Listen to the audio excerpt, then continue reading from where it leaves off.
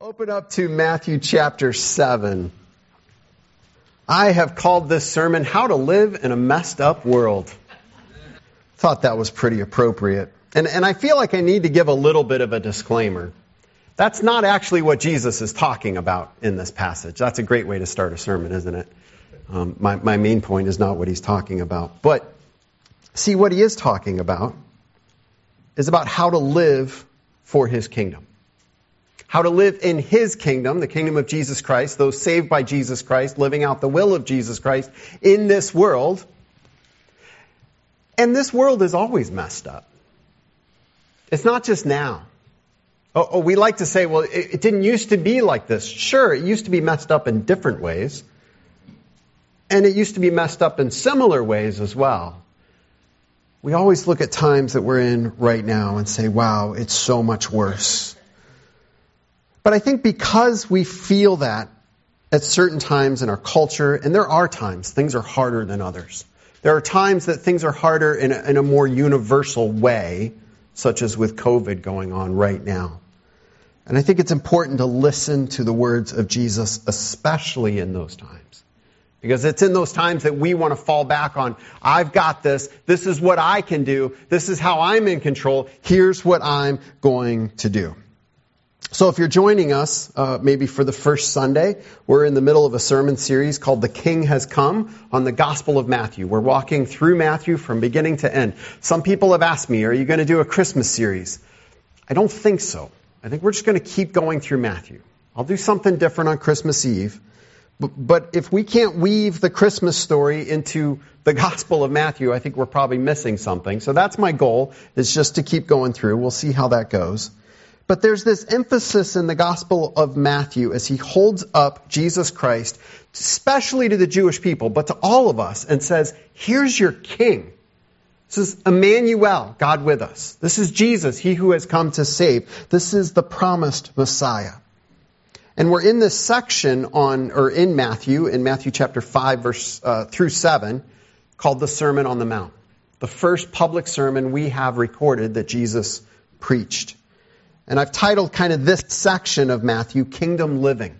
Because that's what Jesus talks about over and over and over again. How should we live if we're seeking to live as a part of the kingdom of Jesus Christ? And I've referred back often, I'll state it again, Matthew chapter 4, verse 17, Matthew introduces Jesus' public preaching, his teaching. He says from that time on, he began to teach. And he tells us the theme of all of these early sermons, especially the Sermon on the Mount. He says, repent, for the kingdom of heaven has come near. And so the Sermon on the Mount, as I've walked through it, I think Jesus is raising this question over and over and over again. Who needs to repent? Is any one of us good enough to not need to admit that we're a sinner, to not need to turn away from our sins? And so he's walked through challenging some things that we hold most dear and saying, you think you've got this right, but even you need to repent. So what do we do if we're living as Christians, which I pray we are, in this world, when this world is so completely and totally messed up? How should we live? So we're going to use the passage from Matthew chapter 7, verses 1 through 12, to kind of give us some guidelines or maybe some challenges on how we should live as Jesus' followers in a messed up world. And the first thing that I see Jesus calling us to is that we need to be attentive. We need to pay attention. And some people will say, absolutely. I watch cable news every day. And I'm on Twitter and I'm reading and I watch what people post and I'm following the news and I'm watching it all. Absolutely. Christians, we need to be more attentive so that we can be aware of what's going on in this world and make proper judgments. We need to be more attentive. Well, let's look at what Jesus says. Because he does say we need to be more attentive. We need to pay attention. But what is it we must pay attention to? Chapter 7, verses 1 through 5. Do not judge, or you too will be judged. For in the same way you judge others, you will be judged. And with the measure you use, it will be measured to you. Why do you look at the speck of sawdust in your brother's eye and pay no attention to the plank in your own eye? How can you say to your brother, let me take the speck out of your eye, when all the time there is a plank in your own eye? You hypocrite. First, take the plank out of your own eye. Then you will see clearly to remove the speck from your brother's eye. What are we supposed to pay attention there? What should we really, truly be focusing on? Before we look at the world and all the problems in the world and all the ways that everybody else is messing up and everything they should do different, what should we look at first? Right here. And for you, that's you, not me. Don't look at me. You're supposed to look at you. He says, pay attention. Absolutely. And as Christians, and I think this is generally true of all humanity, we love to be the armchair quarterback, right? We love to sit there and say what our team on the TV should have done, and if they would have done what we think they should have done, they would have won the game. And we do that with sports. We do that with our job. We do that with politics.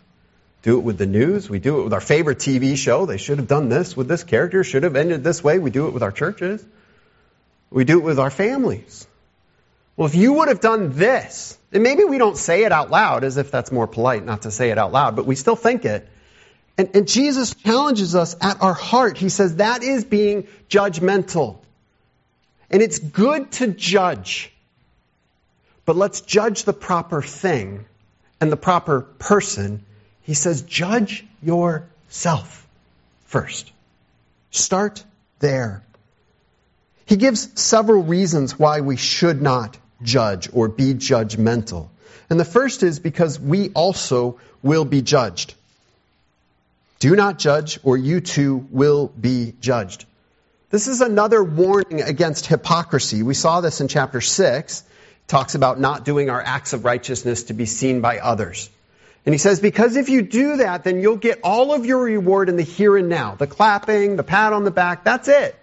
He says, but as far as your Father in heaven giving you a reward, no, you just sought the reward of people, and that's all you're going to get. We talked about hypocrisy is living our life for the wrong audience. We're living it for others to see, people to see, not for God to see. Well, here he's warning against the hypocrisy of being judgmental. He says, why is it that we are so quick to judge others, and yet we so easily overlook the things in our own hearts? Now, this raises a question. Should we never judge anything? You ever heard people say that? Oh, Christians, you're so judgmental. Didn't Jesus say don't judge?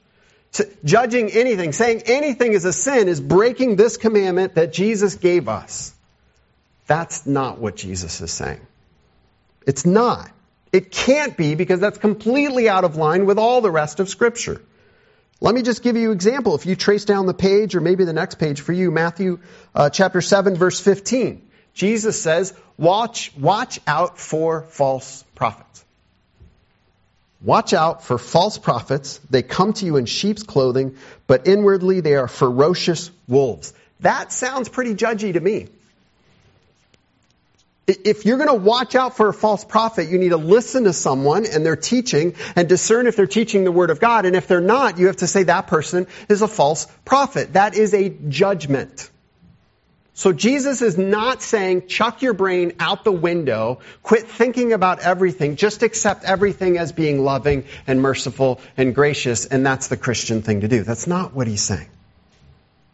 But he is challenging how we interact with the world. And a big part of that is asking ourselves the question, who is the ultimate judge? And be quick to answer that with, it's not me. I'm not the ultimate judge of the world. I'm not the ultimate judge of our country, our society, my family, your family, our church. We are not the ultimate judges. What Jesus is saying is that we need to pay attention to the standard we're using to judge other people. He says, because, ask yourself, would you want God to use the same standard to judge you? How much do we ask, pray for justice for other people? How much do we pray for God to stop their sin? And yet in the same breath, we look at our own sins and say, number one, it's not that big a deal. And number two, God, just give me grace and mercy. That's hypocrisy. We need to have the same standard. Jesus goes further and he uses this image of a speck of sawdust in our own eye and a plank or a board, or in modern terms, a giant 2x4 I'm switching that. Speck of sawdust in somebody else's eye and a plank or a 2x4 in our own eye. We are so attentive to the faults of everybody else and everything else around us, and can be so completely blind to our own faults. Jesus is saying, pay attention. Look deep within yourself and ask yourself, where are you out of line with living in the kingdom of Jesus Christ? Start there before you start looking at society, before we look at politics, before we look at everything else in the world and writing the horrible, awful tweets and Facebook posts. Before we look at yourself in the mirror and say, what about me? Where's my heart? How am I living? Notice this last part here. He says, then you will see clearly to remove the speck from your brother's eye. I think, and I could be wrong on this, but I think there's a heart change that goes on here. Because it starts with, why do you look at the speck of sawdust in your brother's eye? So we're looking, we're seeing, we're going, wow, you got that thing in your eye. Like, what a horrible person you are. You're awful. Hey, everybody, check out how awful so-and-so is, because, man, they got something in their eye, and that's awful. They're a horrible person. It's just looking.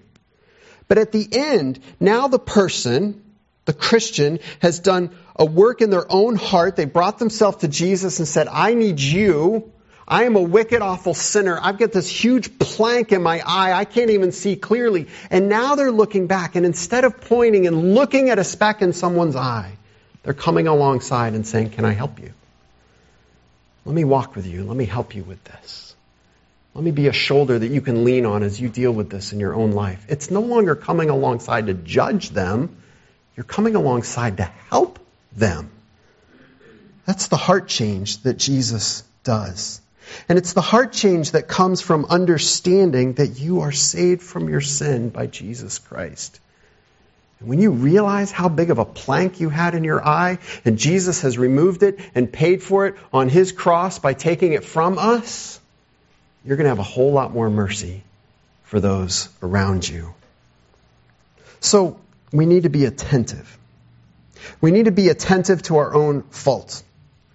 Before we as Christians can hope to have any impact on this world for Jesus Christ, we need to be attentive to our own hearts. But in verse 6, we're going to have another challenge. Another way that we should be discerning, or another way that we should live in this messed up world. And it's that we need to be discerning. People talk about the gift of discernment. And sometimes that's code for the gift of being very judgmental. I will tell you everything that's wrong with you because I have the gift of discernment. And you can't tell me what's wrong with me because you don't have the gift of discernment. And I know you don't have the gift of discernment because guess what? I have the gift of discernment. So you have no right to tell me otherwise. And we laugh, and hopefully nobody says it quite that way. But we need to be discerning. Each and every one of us needs to be careful. See, Jesus has said, do not judge. And there's this possibility that we'll just take this as, well, then anything goes and it doesn't matter. And he gives us a little correction here in verse 6. He says, do not give to dogs what is sacred. Do not throw your pearls to pigs. If you do, they may trample them under their feet and turn and tear you to pieces. I'm guessing not many of you are struggling with whether or not to throw sacred things to your dog, and probably have not been tempted to take pearls and throw them to swine. I'm guessing you're good with that. So what in the world is he talking about here? Okay, we need to enter their culture. Ready? What were dogs and what were pigs in their culture? Dogs they were not Snoopy in the backyard. They were not little fluffy on your bed or on your couch that you were petting. Dogs were roving scavengers filled with disease and were disgusting and would roam in wild packs across their land. They were not pets. They were gross. Okay, so this isn't don't give your dog something that they shouldn't eat. This is, why would you throw that to a dog? Ew. And what were pigs? For the Jewish person, a pig was the lowest animal possible. It was the most detestable thing. God had commanded them all the way back in the Old Testament, do not eat from a pig. Now, later on in the New Testament, we know that God declared all foods clean, but in the Jewish mindset, there was nothing so horrendous to eat as a pig. It was the dirtiest of the dirty animals. You stayed away from them. They didn't raise them. They didn't keep them. All the nations around them did, and that was their fault, because, the Jewish people were discerning. But they said, these are disgusting. They were an abomination. They were even known to be violent. Herds of pigs would turn on people and hurt them. So the picture here is of a traveler suddenly confronted by a pack of wild dogs or a roaming pack of pigs. I don't know if they're packs or herds or whatever they are. The traveler thinks to himself, what will protect me in this moment? Well, certainly if I give up something that is important to me, and so I'm going to take my Bible, this is the very Word of God, and I will throw it at the dogs, and surely they will leave me alone. Or the woman says, I have expensive jewelry, and I'm going to take that jewelry off, and I will toss it to the pigs, and certainly they will leave me alone. Well, what's going to happen? Those dogs are going to run right over your Bible. Those pigs are going to run right over your jewelry, and they're going to come after you anyway. That's the absurdity of what Jesus is talking about here. He's saying that's crazy that you would do this. So what's the application?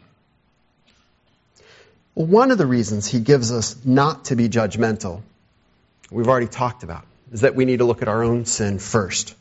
Here's another reason he gives us. He says there's a misunderstood notion that the world is going to understand and accept what you tell them. And they're going to say, thank you, the 10 Commandments. I never thought about how wonderful and beautiful those are. Absolutely, we should put them up on the courthouse walls, and now we will all operate by the 10 Commandments. Is that the way the world responds to God's truth? They say, who do you think you are to judge me? That's your truth. I don't care about that. And they just come at us more. Jesus is challenging us to be discerning in our communication of truth to the world. Ever thought about that? I mean, so often as Christians, we're like, well, it's God's truth, and you just need to hear it, period. I don't care how it makes you feel. And Jesus is saying, wait a minute. Let's think about this a moment. Our goal is for them to know the God of the truths. Beating them up with those truths is not going to lead them there. They're just going to turn and trample us under their feet. Friends, we need to accept that without an incredible heart change, without God transforming this world by the gospel of Jesus Christ, this world is not going to comprehend or accept the things that we value most. And no amount of screaming or yelling about it is going to change that. People must be changed by Jesus Christ. Period. That's got to be the starting place. That's where we need to be discerning. Not to hide our truth, because he's already talked about your city on a hill. Nobody lights a light and puts it under a basket. We don't want to do that. We're not hiding the truth, but we must be discerning in our communication of the truth. There's a thread that runs all throughout the Sermon on the Mount, which is that as we live our lives changed by Jesus Christ, the world will see. And they get changed because of that. It's not enough to just talk as Christians. It's certainly not enough to just argue as Christians with the world. They need to see Christ in us. So, should we just not do anything? Just kind of put our heads down and live faithful Christian lives without being bothered by anything in the world? Should we just ignore all the injustice and the wrongs in this world and just not do anything? No, Jesus isn't done yet. He says we must be persistent. And here's where some people, yes, now we're going to fight. We're going to fight hard. We're just going to keep going. We're going to change this world. We are going to be, wait a minute, persistent in prayer. That's what Jesus talks about. We're looking out in the world and we're seeing things that need to change. And Jesus says, absolutely. And we need to be persistent, but we need to be persistent in prayer. Look at verses 7 through 11. Ask and it will be given to you. Seek and you will find. Knock and the door will be open to you. For everyone who asks receives. The one who seeks finds. And to the one who knocks the door will be opened. Which of you, if your son asks for bread, will give him a stone? Or if he asks for a fish, will give him a snake? If you then, though you are evil, know how to give good gifts to your children, how much more will your Father in heaven give good gifts to those who ask him?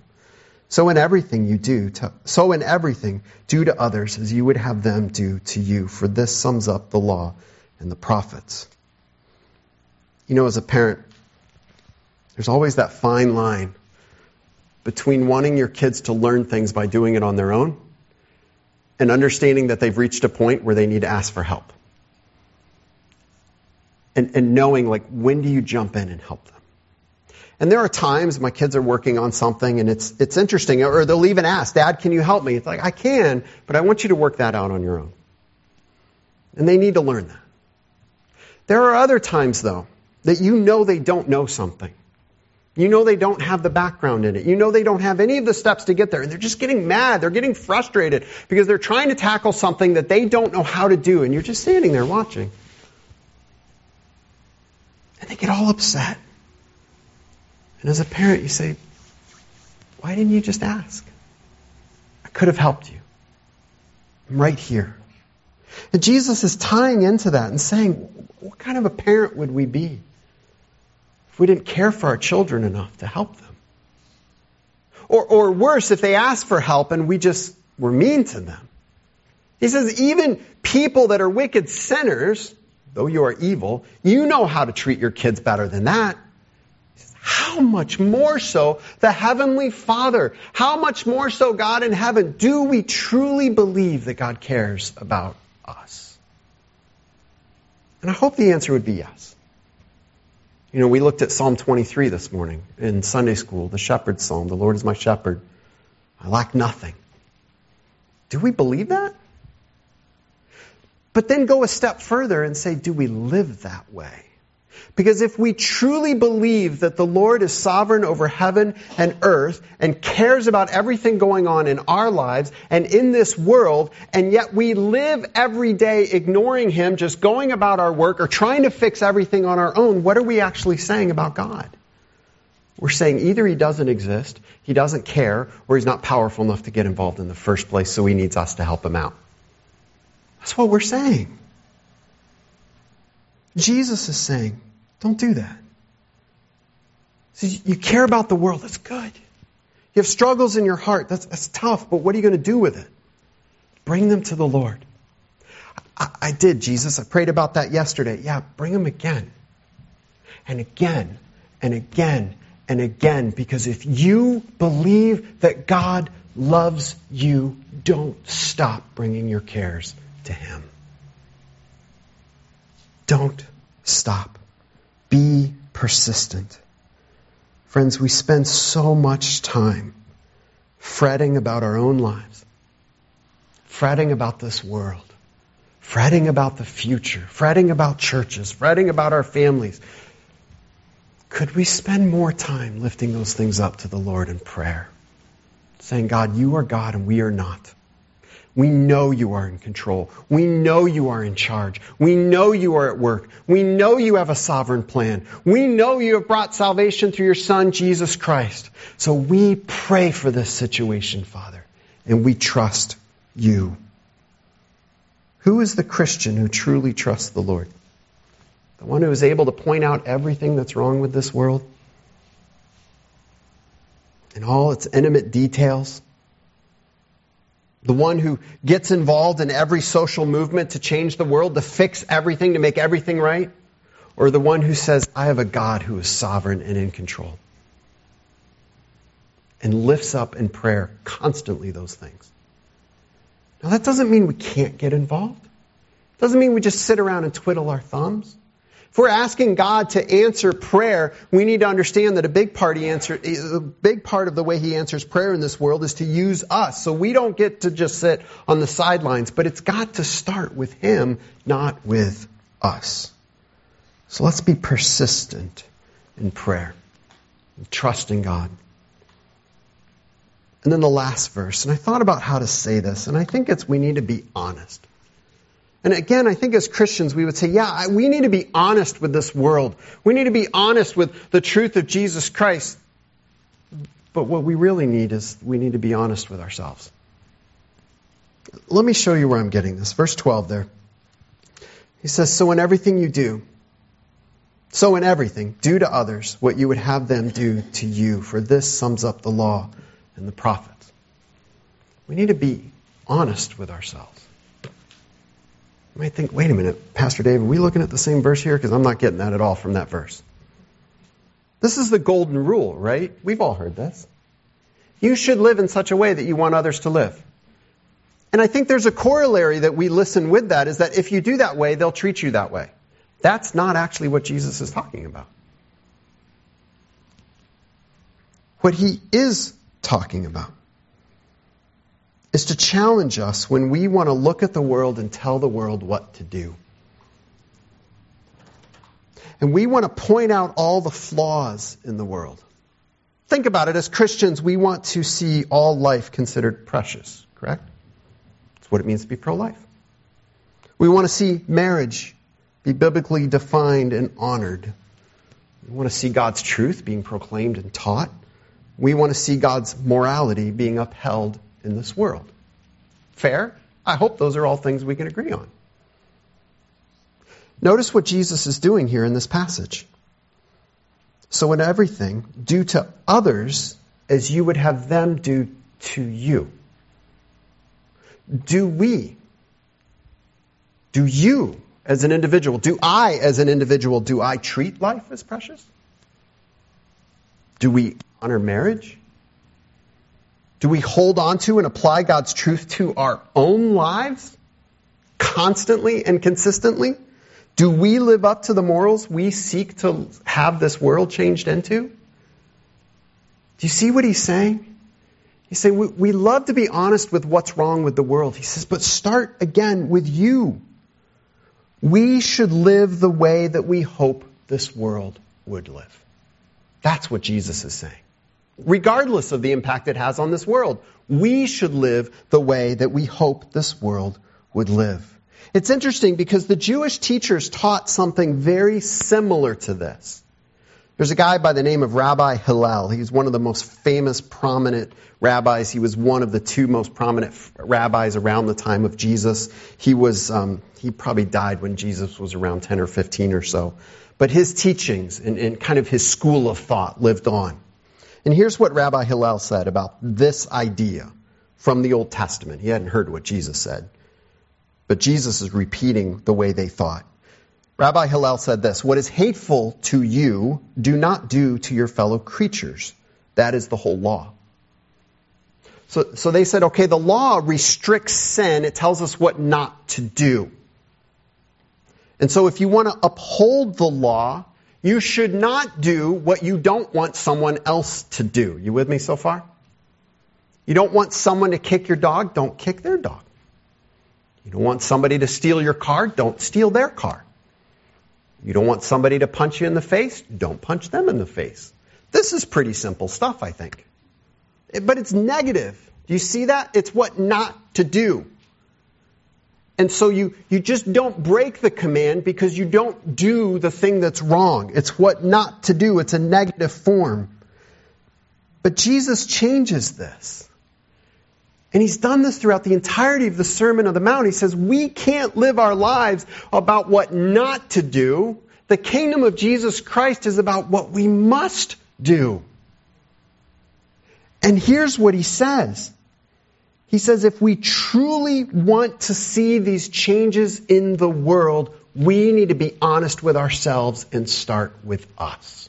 Are we living as changed people now? If we believe that God's kingdom is loving, do we display love? If we believe that God's kingdom is based on God's truth, do we know God's truth? Do we study it? Do we dig into it and apply it to our own hearts first? See, I believe that Jesus is really challenging us to be honest with ourselves. It's easy to see all the sin out there and to be judgmental, but all of this is Jesus saying, start with yourself. Look at your own heart. And I think if we're honest with ourselves, and we truly look in the mirror, one of the things I believe as Christians today we need to say is that we look a whole lot more like this world than we care to admit. We don't like that. It's a lot easier to talk about out there and what a governor is doing or president is doing, what the press is doing. It's so much easier to talk about that, but to look hard in the mirror and say, wow, my heart's in the wrong place. To truly be honest with ourselves is difficult. But remember the point of Jesus' preaching. Jesus began to preach, repent, for the kingdom of heaven is near. You see, all of this stuff that we need to turn away from implies there is something we can turn to, and that's where Matthew is leading throughout the entirety of this gospel. Jesus came to pay the price for our sin. So do you need to repent? Absolutely. And Jesus is right there saying, I've already died for that sin. And there is freedom and there is forgiveness. And now you get to go live it out so that other people can see. I think that the more messed up that we believe this world is, the easier it is for us to ignore sin in our own lives. Because we fall into this trap of thinking, I look so much better than the world. And we're constantly comparing ourselves to the world and thinking, don't I look great? Jesus says, stop, look at the Word of God. Compare yourself there. Look at your own heart. Being judgmental, frantically seeking to solve all the problems of this world on our own apart from God is a lack of faith. We need to bring these things to the Lord in prayer. We need to look at our own hearts and allow ourselves to be changed by the gospel. This is how we're going to live in a messed up world. This is how we are going to live in a perfect world. This is how we should live in a somewhat mediocre world. This is how we should live no matter what the world does. And wouldn't it be great if how we live didn't depend on this world at all, but instead depended on the gospel of Jesus Christ? That's what Christ is calling us to. Living for Christ's kingdom does not depend on this world. It depends on our King, Jesus. Period. Let's pray. Heavenly Father, God, we're living in a messed up world. We feel it deep down within us. And the outrage wells up inside of us, depending on the day, depending on the situation, depending on the person. And Father, we don't want to be like the ostrich that just sticks our head in the sand and says, oh, God, you just take care of it. We're just going to not do anything. But Father, equally, we don't want to be the people that just run around thinking everything depends on us. And if everybody would just act our way, then everything would be great. And so, Father, may we hear this challenge. May we hear the challenge to start judgment with ourselves. May we hear the challenge to come alongside others and to help them in their sin with the same mercy you've shown to us. May we hear the challenge to be discerning as we interact with this world. May we hear the challenge to be prayerful, to bring these things to you no matter what. And God, may we truly be honest with ourselves. That if we want to apply your law, we need to look at how we live not how everybody else lives. May we live out your truth.